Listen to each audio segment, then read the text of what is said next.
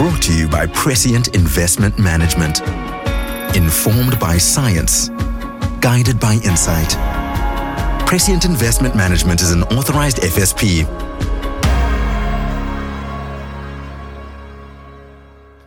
Welcome to another episode of Honest Money. We're talking tech and money today, and we're not geeking out. This is about personal finance. This is about the world of money. But you know, the world of tech is kind of moving really quickly at the moment, and I'm one of those that's absolutely excited about the release of real kind of meaningful artificial intelligence tools to the world, and I think it's going to have massive implications on the world of money, and I mean good implications. But as you know, I'm not a youngster, and you know, when you are talking about tech, you need to bring in people that have got more experience and know the stuff better. So I'm really thrilled to have Peter join us. Peter runs a really brilliant YouTube channel called Money Marks, and I think you should go and check it out. It covers quite a wide range of subjects there, but tech is a big part of that, and how it works with money. So Peter, thanks so much for joining us. Thank you so much, Warren. I really appreciate the invite, and I'm looking forward to the discussion. It's a very interesting one, and I think one that's going to revolutionize the banking industry and money as we know it moving forward. So maybe I was thinking, I was sitting in the middle of the Karoo in December, and all of a sudden my Bloomberg News kind of blew up to say that there's this thing called ChatGPT, which has kind of just been released to the world. And because I was sitting in the Karoo, I wasn't, running around cities and trying to deal with load shedding. I had lots of sun and some time. I actually went to and it's wrong to say play with it, but to actually kind of experiment with it. And I don't think we need to do a whole show on AI, because that will take up the whole show. But what I realized there was, that's the first time for me where you've taken this concept AI, and it, everyone talks about it and how it's going to do things or whatever. And suddenly I realized here is a tool that's available to me. At the time it was free. I know they're starting to charge for premium access, but it's something that already makes a meaningful difference to my life. And I did think, I think this can move the world of money forward in quite a big way. And I kind of wanted to maybe get a sense from you of what your thoughts were around, I'm not saying chat specifically, but it's the first visible use of that technology. It's like the first, when Tesla arrives and you actually see an electric car working and almost driving itself and not crashing every day, you go, wow, I can see the future, and it's sort of arriving. And that for me was chat. How do we think that works in the world of money? Yeah, so I think artificial intelligence, it has kind of evolved over time at a rapid exponential pace. When we first started with the computer and the smartphones, those are all part of artificial intelligence that kind of changed the way that we communicate, that we operate, that we live, basically. So ChatGPT, I think it's another revolutionary product or service that has been produced I think it was released last year, November. And I saw some statistics that it was the fastest growing platform in terms of users. There's some chart showing the amount of days it took to reach 1 million customers, and it beat Google and Apple and all of those companies. So it's quite rampant. And now I think it's over 100 million customers. So if for the listeners who haven't played around with it, I would definitely recommend it. It's quite fun, and the capacity of this program is quite phenomenal. It can write basic code, it can answer most questions, it can even give you date ideas. So it's very vast and dynamic in terms of what you can do. So I think just from a normal user point, we all work in different industries, but you can utilize this tool to make your life a bit easier, redundant tasks, especially with research projects. Instead of having to read through 10 articles and then trying to compile information, you can use the AI bot to give you a kind of outline and then work from there. So in terms of our everyday use, I think it's very, very important. In terms of financial use, the problem with these AI tools are that, specifically for the ChatGPT, it's only up to date until 2021, at least the version that we have now. So, recent data is not available yet. There are some ways around it, but in terms of providing, financial advice, it's going to be very limited. And I also played around with it a bit because I wanted to see how it can help me with my own content creation. And then when I asked questions regarding like tax-free savings accounts and retirement annuities, it kind of mixed up the different rules in terms of contribution limits and stuff like that. So we need to be careful to not if you ask it, what are the 5 best stock picks for the year 2023? Just like most financial things in life, you need to do your own research and can't just rely on one artificial intelligence bot, because it's also limited in its way, and it also has selection bias. So that's just something to take into account. But I think, what fintech companies and some banks already incorporate using similar tools to ChatGPT is these robo-advisors, which has a similar function of assessing, asking a couple of questions and assessing your risk tolerance and investment time horizon. And then they can kind of compile a suitable investment strategy, not giving specific recommendations, but, I think financial advisors and investment bankers and people like that can utilize these tools to remove the, I don't want to say redundant tasks of gathering the data and then using that to make informed decisions. I think that will streamline the process of providing financial services a lot more than having to do that. So I think incorporating that in that sense is a good way to go about it. It is limited, but I think you will always need a person, a real human being on the other side that operates, that uses the data, because these tools are getting very smart, and it's scary good, as Elon Musk will put it. But we will always need a human component, especially in the financial industry, which is highly regulated. We need professionals that can use that data. But it's definitely a great way that we are moving forward. And I'm excited to see what the future holds. I think it's going to change the landscape a lot. And yeah, it's exciting time that we are living in. Yeah, and I think just to your last point, I feel the same, and I'm also relieved to hear you say the same, because I spend my days as a financial planner talking to real people, and so I sit there going, I think I'm going to have a job for the next decade or so, and I hope I will. And so it's nice to hear you say it. But maybe, for me as well, just thinking about this, one of the things, I agree with you, robo-advisors, I love robo-advisors, by the way. I think that they are valuable because a good robo-advisor is significantly better than a bad financial planner. And, lots of financial planners out there are very good and high quality, have the right ethics and education, all that stuff. But there are a good segment of them that are commission-driven sharks that just want to sell you something so they can make money. And I think robo-advisors, I hope, with a kind of advanced technology, will put all of those sharks out of a job. And I think that's where a good robo-advisor is way better than a bad advisor. And that's the hope for me on the one side. But I do think, lots of people have a spending problem. And sometimes just not knowing what they spend their money on, or not getting sort of tiniest nudges to say, hey, I'm saying it now while I'm just drinking my one takeaway coffee for the day, which I know I shouldn't do, but hey, like you've had 3 of those takeaway coffees every day for the last week, you're wasting money. And I feel that is where, some of the technology can come in. It's our own personal trainer for money. It's something that we control, something that's objective, that says, gee, this is about you and you want to save, and now you're spending like this. Are you sure you want to do it? So it's almost like having a little personal trainer on your shoulder, but it's sitting in your phone and telling you what to do. And I must say, from that perspective, I think early doors, there will be more value added there than in complex financial planning, because complex financial planning, when you're not just talking about a tax-free or ARA or a offshore ETF, and you need to incorporate everything. I haven't found any program yet that does that very effectively without human intervention somewhere along the line.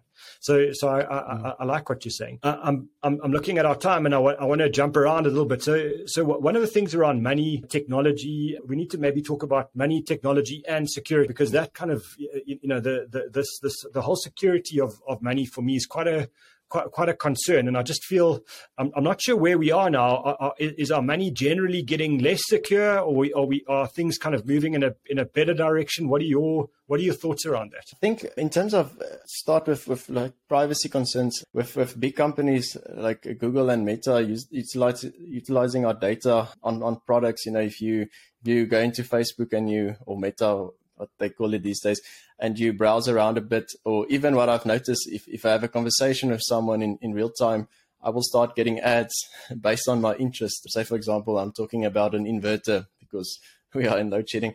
I would start getting random ads, which is quite scary on the one side. How do these tools recognize what we are actually saying in real life and browsing? So, they kind of gather information about us, and, companies like Facebook probably knows us better than we know ourselves, because they collect all these data points They kind of create this avatar of who we are, and then they sell that to companies. We use their products for free, but then in essence, we are the product that they sell. So I think that's already a concern that goes along with these AI technology developments. They get all these large amounts of data that they can then utilize. So that is something that is changing with the different, the POPI Act and those regulatory changes coming in. And I think people also moving away from, or want to move away from these centralized entities controlling the data. That's moving towards the Web 3.0, but that's another discussion for another day. It's a bit more complex, but it's essentially creating platforms where we control our own data. So I think that's the first important thing to take into consideration. These companies need to be more transparent about the way that they collect our data and use our data, and then we should give consent to that. And data also transitions to finances. Collecting our information will most likely also collect more information about our financial behaviors. So cybersecurity risks are also quite important. These tools can be hacked. There are cyber criminals that are very smart that are able to do it. So I think what companies and businesses need to focus on is going back to the basics, and especially for us as consumers, having two-factor authentication in place to make sure that you keep your password and everything safe, in order for people not to hack our accounts and to essentially steal our information and our money. Maybe there, just sorry to be rude, but let's just explain that for me. So two-factor authentication, what am I doing? Tell the old man what he needs to do now. Yeah, make sure I'm doing it. Yeah. So in the past, if you, for example, log into your bank, they'll ask you your username and password, and you'll enter it, and then you will log into. But that can sometimes become a problem because people can hack your computer and they can trace the way that you enter your details. These tools are getting very smart. So now two-factor authentication is basically just two steps. So the one is the initial part of logging into your bank account. And then the second part is they send a notification to your phone device, your smartphone. And then you need to click on that to approve or authenticate the logging process or to make a transaction. So it's just a double way to enhance security, which most of the time these options are optional to consumers, but I think we need to embrace them and to make sure, because fraud and I think identity theft is always also on the line. So having these systems in place is important to protect our data. And these companies also need to have that option available. And I think maybe there, one of the dangers with money is inertia. Like we just don't do things that we're supposed to do. So I mean, this is a real issue. I come across this, financial, let's just say financial fraud in a way a lot. And a lot of the time people are horrified that their bank says, look, this is not our issue. You weren't careful with your passwords or whatever, your money's stolen, and we're not paying, or we're not topping up. There's no insurance for this, etc. So two-factor authentication is a tool that you can use, and I'm saying you must use. Don't just sit there going, I'll do it next week, or I'm too busy now, or I'm not going to spend the 3 minutes it takes to read up what that needs to do and what settings I need to change. Just do it. Protect yourself. The bank's not going to protect you. There isn't an insurance company that's going to help you with this. And it's literally free. And it's free protection. That's the thing about honest money. You've got to do things to look after yourself and use the tools that are available to you. And that's a really powerful one.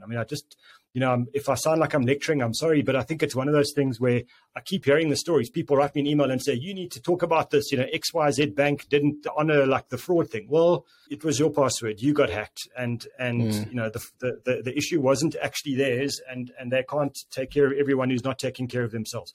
That's not always the case. Sometimes the banks are at fault. I'm not saying they're always right. They're not, but by no means all good people. But just use the tools that are available, and it's basics. Like it's take care of the basics now, and that's a new basic. Yeah, no, for sure. And I also think there's most problems in the financial field that I've found as a big as the more that I learn about financial literacy, is basically having financial literacy. Because if you are aware of these scams, because people, scammers are smart. They will find ways to get your information. They might send you, what I see is quite popular is they will impersonate a celebrity or influencer, somebody that you kind of feel like you trust, and they will ask you then, as on behalf of this person, they'll take your profile picture, and then they'll download all of your videos and re-upload it, making it look very similar to the actual person. And then they will ask you personal information, giving you these investment opportunities that, it's quick money, get rich quick schemes.